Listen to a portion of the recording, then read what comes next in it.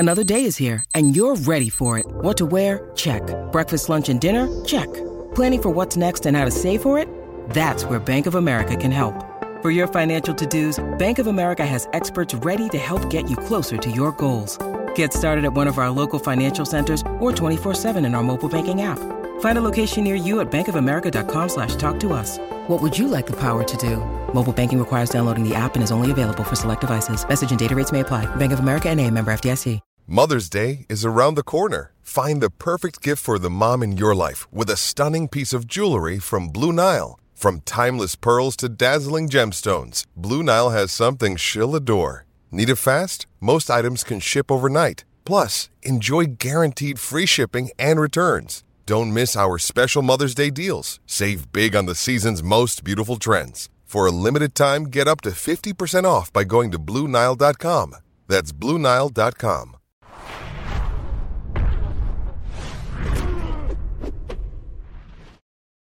They came to Las Vegas seeking history on this Saturday night, a third meeting between Canelo Alvarez and Gennadiy Golovkin, this time for Alvarez's 4 super middleweight world titles. Welcome on in. It's your Canelo Triple G 3 instant analysis and reaction. My name is Brian Campbell, one half of your morning combat duo. Hey, let's not waste a lot of time here. Let's get right into it. This trilogy bout, 4 years after the rematch, it went down for the third straight time at T-Mobile Arena in Las Vegas. And if you somehow stumbled onto this video in which you knew you were going to stumble into spoilers and then potentially could be upset after hearing the spoilers, look into the mirror and reassess your life situation. This fight just ended. It's after midnight on the East Coast, so you know we got to let it all hang out. We talked ourselves into the romantic idea that Gennadiy Golovkin could turn back time and potentially redeem himself after disputed, if not controversial bouts leading up to this point. But youth was served in the end as Canelo Alvarez takes what looked to be, to the naked eye, a wide and clear unanimous decision victory over Gennadiy Golovkin. I scored the fight 10 rounds to 2, 118 to 110. In some ways, I even struggled to give those 2 rounds to Golovkin, despite a fairly detailed comeback between rounds 9 and 12 overall. But the judges, which really plays in line to the history of this series, they saw something it seemed like none of us did. The good news is we didn't have a draw. We didn't have a disputed decision in that case. We had scores that didn't make a lot of sense. 116 to 112 for Dave Moretti in his third consecutive fight in this trilogy as the judge, and 115 to 113 for both Steve Weisfeld and David Sutherland. Weisfeld had the same score for Canelo in the rematch. Look, here's what it was at the end of the day. Sometimes you get all jazzed up for a boxing pay-per-view, a super fight, and sometimes it plays out in many cases to the worst case scenario. In terms of the potential or expected entertainment value, this was worst case. Canelo Alvarez was a ring general. He did exactly what he had to do to keep an aging, often gun-shy Gennadiy Golovkin away from implementing that plan A that we talked about. When Golovkin is able to work downhill, be the more active puncher, get out with that weapon that is that lead jab, he's just a completely different fighter. When that's taken away from him, then you got to start asking him to do things that he's not comfortable doing. Now, while I'll credit Triple G for that late surge I talked about, which we can get into here as this fight breakdown goes on, overall, it was a little bit sad, and you knew it pretty early. There was a disconnect between what Triple G and trainer Jonathan Banks wanted to do and what Triple G's brain and the connection to his body would ultimately allow him to do. I don't call this a spectacular victory by Canelo Alvarez by any means. Again, he controlled the action. He did some very subtle things in the end that gave him control, but you did hear him afterwards talk about an injured left hand, potentially even broken in training camp on the way here. He basically said, look, I'm a warrior. I fought through no matter what. I think that takes away from any potential here criticism of at 32, coming off a loss to Dimitri Bivol. Did we see a somewhat flat Canelo, or do we see a fighter going in the wrong direction? That injury seemed to explain a lot why you didn't at the end see Canelo go for the finish in the face of a potential rallying Triple G, who really did nothing for the first 8 rounds complete. I was a little disappointed by end of fight time that we didn't see Canelo step on the gas, take advantage of the opportunity, which he talked about coming in to be the first one to drop and maybe finish Gennadiy Golovkin and really put that stamp on the end of the series. Now, ultimately, Golovkin gets, Canelo gets the stamp of having won a wide victory, again, in our eyes of what we saw in this third fight. And it was convincing. It was thorough. But I thought he played it safe down the stretch, which, again, can be justified by a potential left hand injury. But what did ultimately Canelo do to win this fight and win it so widely in my eyes? The strategicness of him to counter Triple G's jab. We knew the speed advantage, which was big for Canelo in the first two fights, to be fair, was potentially going to be exasperated in this third fight by the fact of age in the 4 years there. Even though Triple G hadn't lost in the 4 years since their second fight, we had start to see him look a little bit old, particularly in the shootout with Derevyanchenko, particularly in the unification 5 months ago against Ryota Murata in Japan, where even though Triple G scored a knockout win, he got hurt to the body against a non-puncher. This time around, Canelo's ability to just walk in behind that high guard, put that pressure on Triple G, and then counter any attempts at Triple G getting out in front with not just one jab, but he likes to triple him up often. That was completely taken away. By rounds 3 and 4, you almost saw I don't want to say confused, but a Triple G who started to move backwards. Triple G doesn't move backwards. So what was the key adjustment in this ultimately in this series? Well, it came in fight 2 when Canelo decided to start walking Triple G down. I thought he utilized that strategy much earlier in this third fight, added some modifications to it, almost in some ways took the strategy that he had as the first fight as the counter-punching boxer from the outside. But instead of doing that from the outside, he applied that same pressure that he used in the second fight, almost different circumstances, of course. But what did Floyd Mayweather do in the first 4 or 5 rounds against Conor McGregor in their sort of, odd super fight?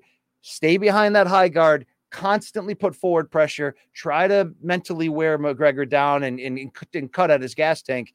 In some ways, that's exactly what Canelo was able to do in this one, even without us realizing at the time that his left hand was limited. Now, he did throw his left hand a lot. In fact, some of the biggest punches he landed in this fight was a very smart leaping left hook that got over Golovkin's jab. He threw it often early in rounds. A lot of time it got Golovkin's attention and kind of started making him walk backwards. But I can't overemphasize around rounds 3 and 4 when we started to see Golovkin go backward regularly. It's a really, really bad sign for a fighter who, to be very fair, a fighter who's always been great, holds the middleweight record for title defenses, have certain, streaks that are just incredible, will go down as a Hall of Famer. And in that conversation with the Bernard Hopkinses, the Sugar Ray Robinsons for greatest middleweight of all time, Carlos Monzo, there's Marvin Hagler. He's in that conversation for real. But if there was any criticism to Golovkin in terms of how these two matched up and how we looked at it, he doesn't make big time adjustments in fights. Now, look, in the end, in this fight, he did make some kind of adjustment. I think the adjustment was more of just kicking himself in the ass, hearing the pleas from Jonathan Banks, who, boy, after round 5, Jonathan Banks in his ear saying, imploring Triple G to look, you got to get behind the jab. The exact quote was, I need you to believe in everything we worked on. You didn't see that in the first half of the fight. So I'm going to credit Triple G again for coming on late. And was it enough to save face? I don't believe so, despite those scores. In the end, this was kind of what I predicted. And it goes down in sort of a sad prediction that Canelo would take away Triple G's plan A early in the fight. It would motivate Triple G into some form of a fight or flight decision to try to salvage and save it. And again, I'll give him credit, starting in round 9 to start to pick it up and try to make it happen. But he started well too late. And to see him, particularly between rounds 4 and 8, circling backwards, going away from punches, not cutting the ring off at all. The only time I'd ever seen that was in small spurts in the second Canelo fight, which again is the big reason why, even though that second fight, which was the classic of the 3, was split down the middle in terms of media and fans' belief in who won, a lot of people ended up leaning Canelo's side, because he walked him down. He made Triple G step backwards. He put on the pressure. He took the bigger shots. Well, you saw Canelo implement that same strategy, but Triple G just couldn't launch. He couldn't let go. You questioned during that stretch in the first half of the fight, was it just the speed difference in the effects of age? Well, it was fueled by that. But I think even more, as much as we wanted to see the Triple G of old, it was an old Triple G, and it was a very old Triple G who couldn't let his hands go. Canelo strategic enough to cut him off at every turn. Anytime it looked like Triple G was putting something together, Canelo would be there to answer how he should. Canelo overall not overly impressive, which is what I said to start it. So it does go down in the end as sort of not only a ho-hum and certainly the stinker of this great historic 3-fight rivalry. And to be fair, it's so rare in a historic trilogy that all three are equal in terms of their entertainment value and competitiveness. There's normally a stinker of the three. Morales Barrera Part 2, Gotti Ward Part 2. Typically, when you get a great action fight in the first half, it's tough, like in the movies, to put out a sequel that's better than the first to build on that. Maybe Golovkin and Canelo were rare that the second fight was even better. The first fight was great. Second fight was all-time great in a lot of ways. It's not out of the question that you can get a stinker like this. Look at the Roberto Duran, Sugar Ray Leonard feud of the 1980s. The first two had so many, first fight was great. To see Leonard lose so early, the second fight gave you no moss. Third fight, Duran shouldn't have been in there in the end, and it was a money grab. It's kind of money grab in the end, and I don't blame anyone who was involved. Triple G, again, hadn't lost since that second fight, but clearly not the same fighter. And at the end of the day, even more than looking at this and saying, wow, Canelo did everything he needed to do to close that door, the theme of this is that for a rivalry that I think from the beginning came on too late, and I know by saying that it's going to sound like sour grapes from a Triple G fan, underneath my journalistic shell, am I a Triple G fan? I'm a fan of both guys, to be fair. But yes, a lot of us in the media, because of the breath of fresh air that Triple G came when he arrived on the scene in the U.S. in 2012, I think for the entertainment value, for the historic value of this series, you wanted to see him come on here. You wanted to see him make this a good fight. But you knew early it wasn't going to happen. If there was any redeeming value in the end, separate from the anger and annoyance of hearing those scorecards so close, the big redeeming thing was, I guess it was good to see them as sportsmen shake hands, show each other love, do the type of thing that great fighters who are in a great rivalry that in essence not only defined their era in the sport, but in some ways their respective careers. And you can certainly make that case for both fighters and what this feud and rivalry has meant to them. I like that. I pop for that. I like to see both guys giving each other the love and respect. And, you want to see them when they're old guys at the Hall of Fame ceremony with their arms around each other. They did something special overall in these three fights, not in this third fight. So you're not angry at anyone that they ultimately made it, but Canelo was very strategic in the timing of all these fights. I always talk about how you can't rag on Canelo too much because his use of the leverage he has as the star of the sport, the best fighter of the sport, or arguably the best fighter of the sport, he's always used that for good for the most part. But, he waited out. He became the middleweight champion in 2015 when he beat Miguel Cotto, and he waited out facing the guy who everyone thought was the real middleweight champion of that era, Gennadiy Golovkin, until 2017, essentially almost 2 full years. And it was really Canelo the reason why we didn't see this third fight at all in the past 4 years. But I don't hold that against him because of all the chances he took and the success he brought on by climbing the weight classes, going to 168, becoming an undisputed champion, going to 175, splitting 2 title fights. And, you heard him after this fight saying, look, I'm going to need some time off. I'm going to need to get some surgery on this hand, but I want to come back this fall against Dimitri Bivol, if he can get past Zurdo Ramirez. And by the way, that's a light heavyweight title fight that could be really fun. Keep an eye out for that one. I respect that for Canelo, but this third fight came too late. And, did we try to grind the gears and get excited for what this could have been if Golovkin can channel his inner Marquez? Yes, we did. And in some ways, that's part of the game in boxing, where the peaks, the times that good fights come around and actually deliver, which is really the redeeming theme of the first 2 Canelo Triple G bouts, right? And this post Mayweather Pacquiao pay-per-view dead era, these were the 2 bright spots. They over-delivered. You celebrate that. You love that. It's going to be really hard for them to keep that up and have that happen a third time. I'm happy, though, for what I said heading into this fight. I'd rather have it late than not at all. And the arguments against it happening don't hold up well when Canelo was coming off a loss coming into this fight, when Triple G had unified middleweight titles. And when you could put 4 new titles at stake in this one, which they did with the undisputed super middleweight crown, it was still big enough. It got people's attention, even if the promotion wasn't overly strong. Neither fighter played too deep into the bad blood between them to create viral moments that got people's attention. Purses were still pretty damn high, as according to Kevin Ioli of Yahoo Sports, who talked to the Nevada State Commission through sources, $20 million for Triple G in this trilogy, guaranteed $45 million for the 32-year-old Canelo Alvarez. Let's take a look at the punch stats here. Overall, Alvarez's advantage was not that far in the end, 130 to 120 to Golovkin in total landed punches. First time in the series, Canelo gets that advantage. Triple G had the jab advantage of 74 to 45. Not surprising. What was ultimately surprising, though, was that low output overall for Triple G. I did like, though, the pockets that Canelo used his jab. It was a strategic one. It was not only a quick counter jab in the first 3 rounds to just establish and prove to Triple G, you're going to be too slow for me. I'm going to make you pay for that. But I thought even in the middle rounds when he started to gain dynamic control before Golovkin's rally, I did like the jabbing.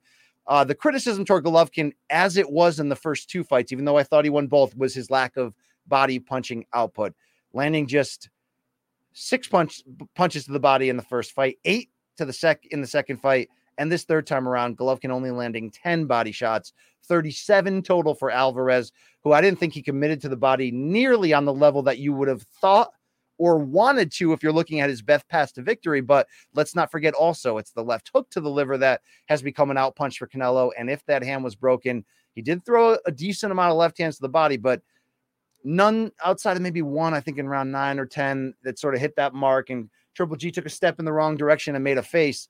None were the big breakthrough that you would have been looking for. And again, if that falls back on Canelo's hand, then more than anything else, that's fine.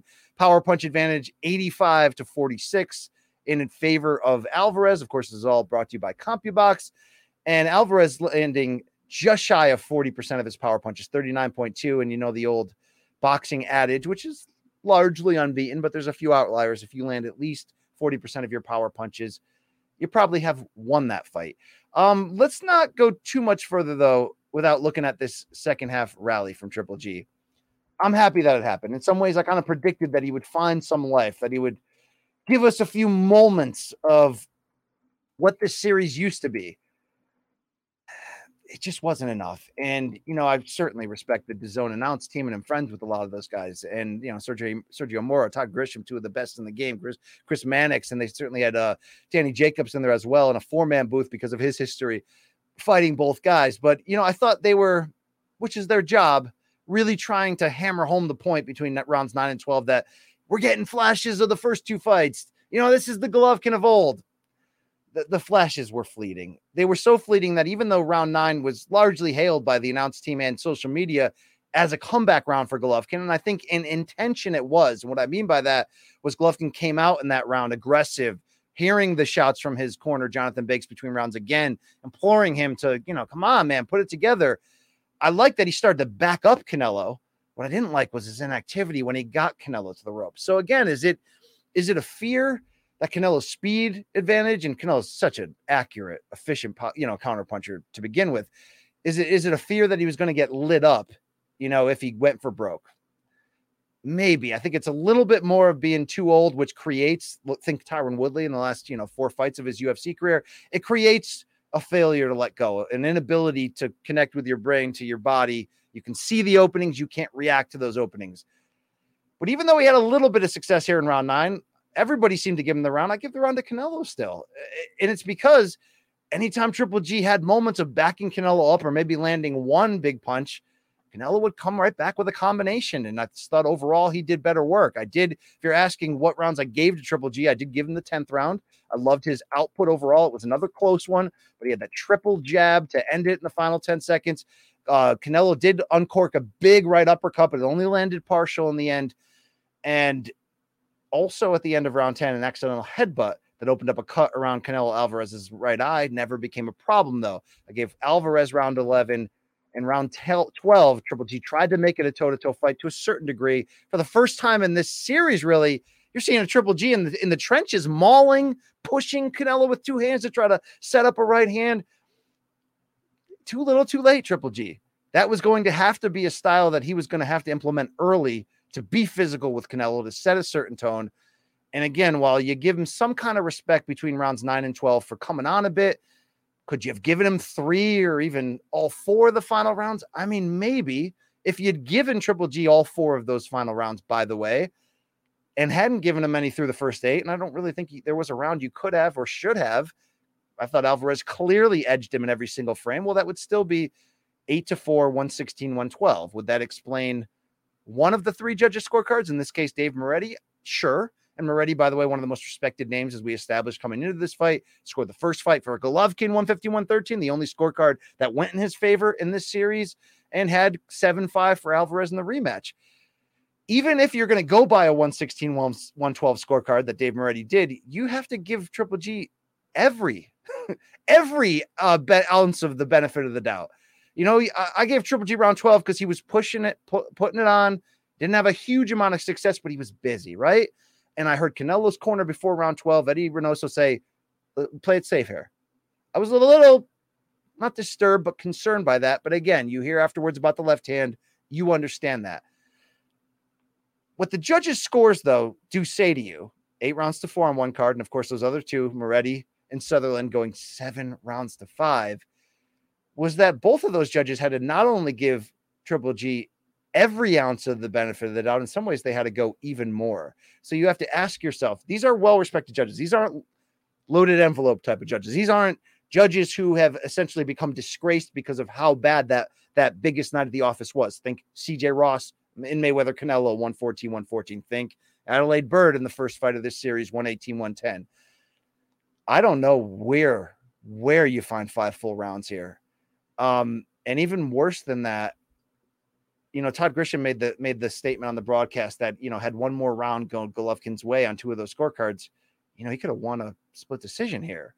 You know, and Todd had mentioned, I think Canelo lost that final round, but what if he had, I'm sorry, I think he ultimately had it how I had it, where I gave it to Triple G, but he had it the way where he said, I gave the 12th round to Triple G, and I think that's correct. He ultimately said he gave it to Canelo, but what if you flipped it? Would it have been a draw? It would have been a debacle. And to be fair, the first fight, it was a debacle afterwards. That's a stain on the sport, the 118-110 from their first fight.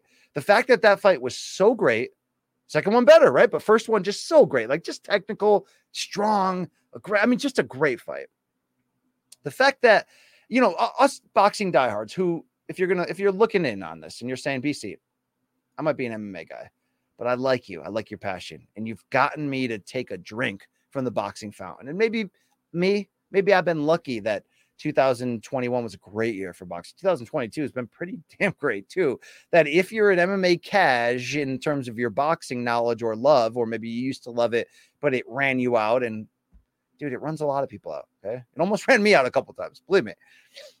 That first fight has to look at as like, oh shit, boxing, get out of your own way for once. Like, what a crock. The money fighter got the edge, right? And it was, but us boxing hardcores who try to just retain some semblance of optimism. And you might say, why? Because we love this damn game. Because it's the best when it's on, it's the best sport in the world. John Anik of the UFC used to always say that. A lot of people say that and know that. Why does Dana White still go to these fights? You know, why was Triple H at this Triple G? Because when it's at its best, you're going to get the most celebrities. You're going to get the most eyeballs. A lot of times those eyeballs are going to get some dirt thrown in because that's what boxing does. The first fight with that decision was dirt thrown on, you know, top of what should have been a steak dinner. We justified it because the draw, which it was atrocious, and Triple G got screwed, but at least it wasn't a loss for Triple G. And at least the fight was very good. So we thought if we get a rematch, well, maybe it could be even better.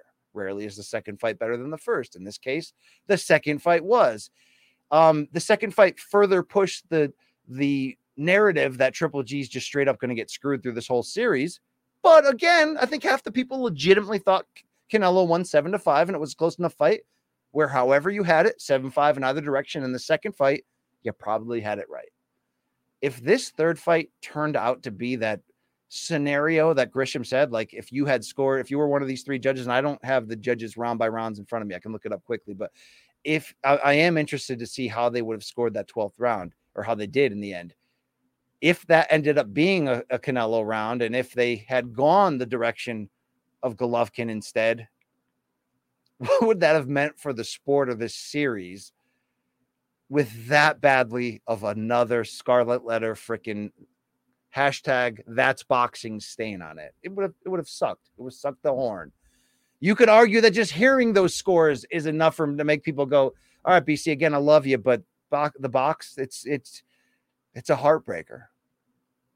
I'm here to tell you, like a lot of other very good drugs, the side effects are pretty atrocious. It's a little bit of a black eye with these close scorecards. I'm not going to lie. It could have been a lot worse.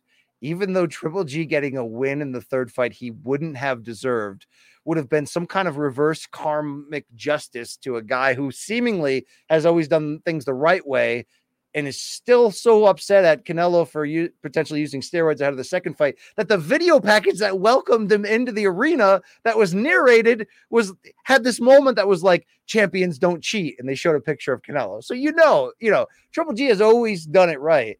It would have been fine karmically if Triple G got a backdoor reverse decision here, but you wouldn't have wanted or needed a fourth fight after what we just saw. And again, it would have just further perpetuated the inevitable lingering stigma on boxing that you watch boxing enough, it'll fuck you over. I'm sorry. That's just what it is. Okay. We almost got effed here. You're happy that the right guy won. I do think if it wasn't for that left hand injury, as I said, we got to look a little bit closer now. 2 fights in a row where we didn't see the best of Canelo Alvarez. Can he make adjustments to beat Dimitri Bivol at 175 in a title rematch? I'd be willing to see it. You're going to get a lot of people saying, okay, Canelo, enough with fighting old Golovkin. When the hell are you going to fight Jermall Charlo, David Benavidez at 168? And really more David Benavidez. I agree with you. I think I said earlier this year on MK that let's let Canelo get through the Bivol and potential Triple G experience. And look, there's pressure on Canelo to get this fight for DAZN, and they got it. When you need mealtime inspiration, it's worth shopping Kroger, where you'll find over 30,000 mouth-watering choices that excite your inner foodie. And no matter what tasty choice you make, you'll enjoy our everyday low prices, plus extra ways to save, like digital coupons worth over $600 each week. You can also save up to $1 off per gallon at the pump with fuel points. More savings and more inspiring flavors make shopping Kroger worth it every time. Kroger, fresh for everyone. Fuel restrictions apply. But if we don't enter 2023 starting to, play the drum pads and getting ourselves fired up to the idea of Canelo Benavidez, then could we start saying Canelo's avoiding him? Yeah. I mean, people are already saying that. I don't think that's fair given his stature and given how active he is and given that he's basically seeking out one champion after another. So let's give him a chance here, the Bivol. But Canelo's, he's probably going to be a free agent network and promotion wise. It will be interesting to see where he goes from there. And I think after some time off, how he looks and how he bounces back, because as much as we rightfully praised how refreshing the schedule was that Canelo has kept over the past 2-3 years, fighting, 4 times a year, fighting sometimes 4 or 5 times in a 12-month window over consecutive years, the grind will catch up with you eventually. There's no question about that. You also can maximize your greatness, which I think he has. And he put together one spectacular performance after another. And, oh, by the way, it's a rich dude by this point. I mean, another 45 million, just to get in the door here as his guaranteed money. If it wasn't for that left-hand injury, I think we'd kind of say, look, there's things that we didn't love here. Didn't love the lack of killer instinct. Maybe without being able to hit with the jab, left hook or left hook to the body, it slowed him down. And maybe to some degree, Canelo was like, okay, Golovkin's always going to be tough and stubborn. He is coming on at the end here. Let's just put this thing to bed. Hand injury, I'm going to give him that waiver. But as much as none of us want to sit here and see a 40-year-old Triple G get beat up and stopped, or dropped for the first time in his career, in some ways it's probably what should have happened given how flat he was in these first 8 rounds. And I don't think that's anything you can argue or really look past. It's wild. It was just as wild as it was to see Canelo look into Golovkin's eyes afterward and say, "Thank you so much, my friend. We gave the fans 3 great fights. Thank you for everything." Good to see that in the end, but not great when you talk yourself into a big fight. In this case, the capstone on a great rivalry, and it but that's what we do on the in this box game. That's why we watch the fights. Overall, last couple of years, we're getting a lot of great shit. The second half of this year coming up, if we end up landing Spence Crawford, potential for Tank Davis and Ryan Garcia, Jake Anderson. There's starting to line up. We got a good year. We got a very good year on paper here coming up here to close out the second half of the year. I will want to see how Canelo bounces back. If Bivol gets through Zurdo Ramirez, as I mentioned, then you look to set up that matchup. But now we ask ourselves, what about Golovkin at 40? After the fight, he was very, very absolute about the idea that, guys, I'm still the champion. I'm still the unified champion. He said he has 3 belts. The reality is he has 2 of the 4 recognized belts. There's always a couple.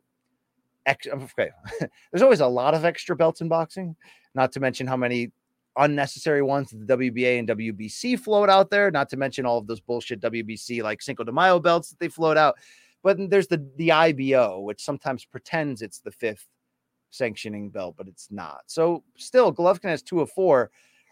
Could he still make big paydays like against a Jermall Charlo, for the unified middleweight champion? Of course he could. Could he win those though? I don't know, man.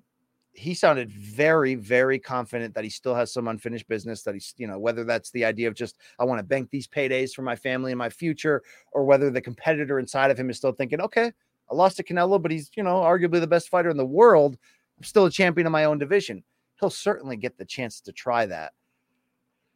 But anyone that wants to fight Golovkin, that is assuming he's past it, that the openings that would never have been there in the past are going to be there, they just have to watch this tape and see that they will be. And that's no harm. That's no foul on Golovkin. Maybe I tend to assume that all my heroes are using in this modern era. I think you should too. We don't have to be all Luke Thomas about it, but I think we should be waking up to that reality. If somehow Golovkin didn't, and this hard stance against Canelo for being a cheater was pure and real, Golovkin's had one of the most pure runs that we've ever seen. And just becoming an unlikely star and doing it the right way and being dominant and giving, there was a stretch there when he was with HBO, and I thought when they couldn't get him into big fights because Canelo was keeping him at arm's length. Cotto was keeping him at arm's length. Sergio Martinez wanted nothing to do with Golovkin. It was really hard to get him top level fights in his prime. He didn't really get prime guys until the very end, right? When he's already 35, 36 fighting Danny Jacobs, fighting, Canelo twice. But I always thought HBO did a great job of just keeping him active. And it did get to a point, and there was a small window there where Golovkin was Mike Tyson or even Ronda Rousey, like where it suddenly didn't matter the opponent. He just wanted to see this great professional go out there, systematically break somebody down, knock them the hell out, and then say those quirky broken English catchphrases afterwards. He's had a great run. But proud champions sometimes need to see and feel for themselves that it's really over. And I don't want to say fear, because even though Golovkin lost this fight handily, he didn't ultimately take a beating. He probably should have taken a beating. And again, if it's Canelo's left hand injury that prevented that, okay. But it's almost like fool's gold potentially in his mind, because he did activate a rally in the end. Gave him 2 of the 4 final rounds. It seems these judges probably gave him a lot more than those, which doesn't make a ton of sense, but you get my point. Does that talk Gennadiy into the idea that, well, I've still got it? Well, if he starts earlier and fights at the same pace he did in fights rounds 9 through 12, he's going to have a much better chance. He would have had a much better chance in this third fight if he had done that. But I think in this matchup, in the way that the two styles clashed, he was getting countered so cleanly. It was very disappointing to see him go in the other direction.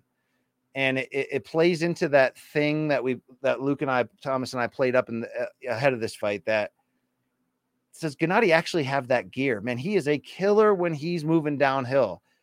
But does he have that gear to risk it all? As much as I liked his rally through 9 and 12, I don't think he ever truly risked it all. And maybe that creates a fool's gold scenario mixed with Canelo's hand injury that Golovkin still thinks he can go in there and not have to necessarily go life or death on his chin to have a chance to win it. But against somebody like a Jermall Charlo, unless he can hurt them earlier, it's probably what's going to happen to him. But great aging champions sometimes have to find out for themselves. And if that's where it's going to be, that's where it's going to be.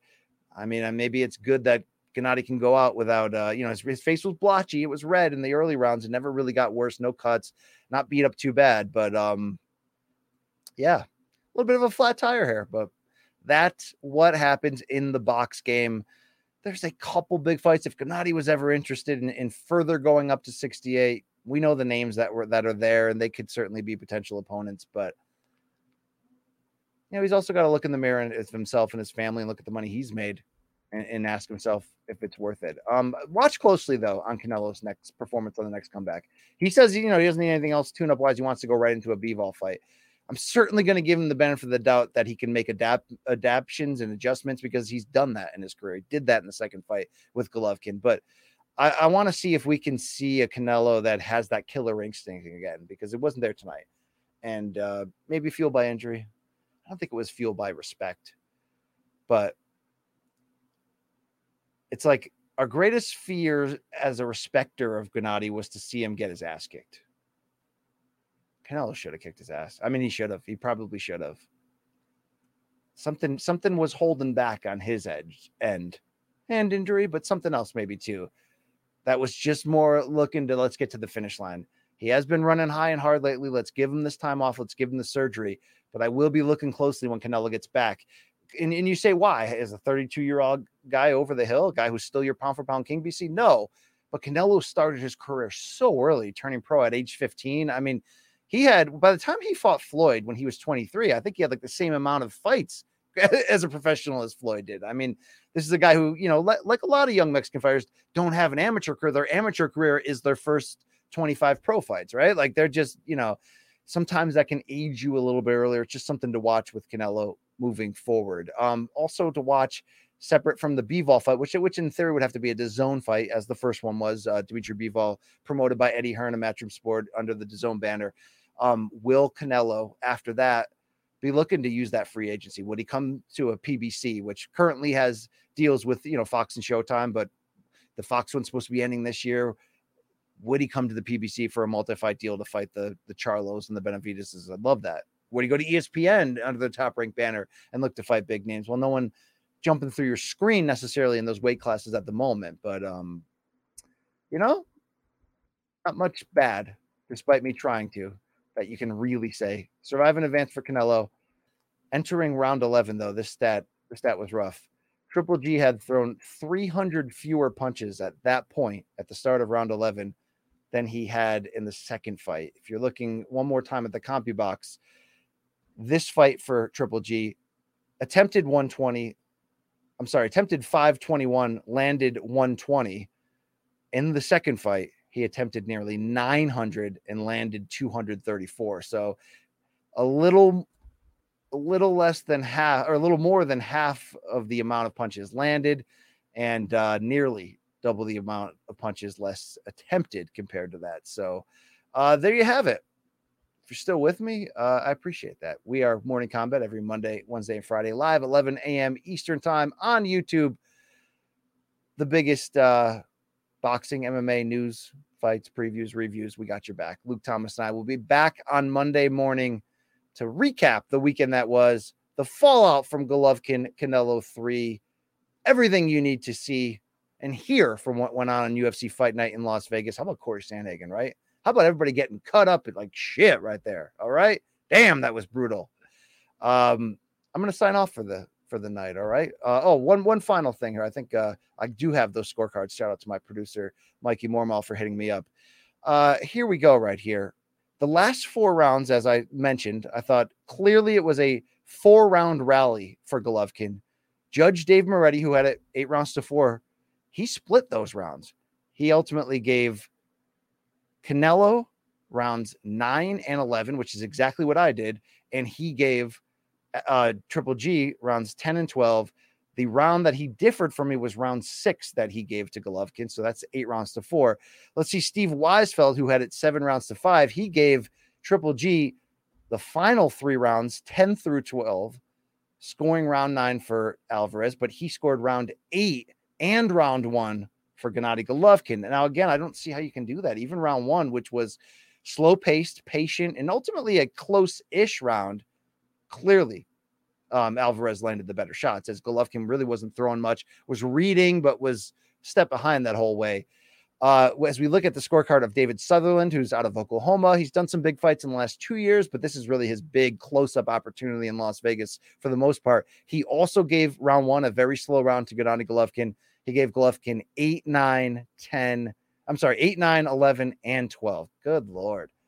So as you can see, as I mentioned it earlier, they're giving him the extreme benefit of the doubt in this one. I will always defend judges to a certain degree and say, look, when we're sitting at home drinking our beer and we're kind of scoring off the top of our head, but not really committing, we're distracted by different things, texting our friends. They are sitting on an island. They are watching which fighter is walking the other one down. They can see better than we can the impact of the punches.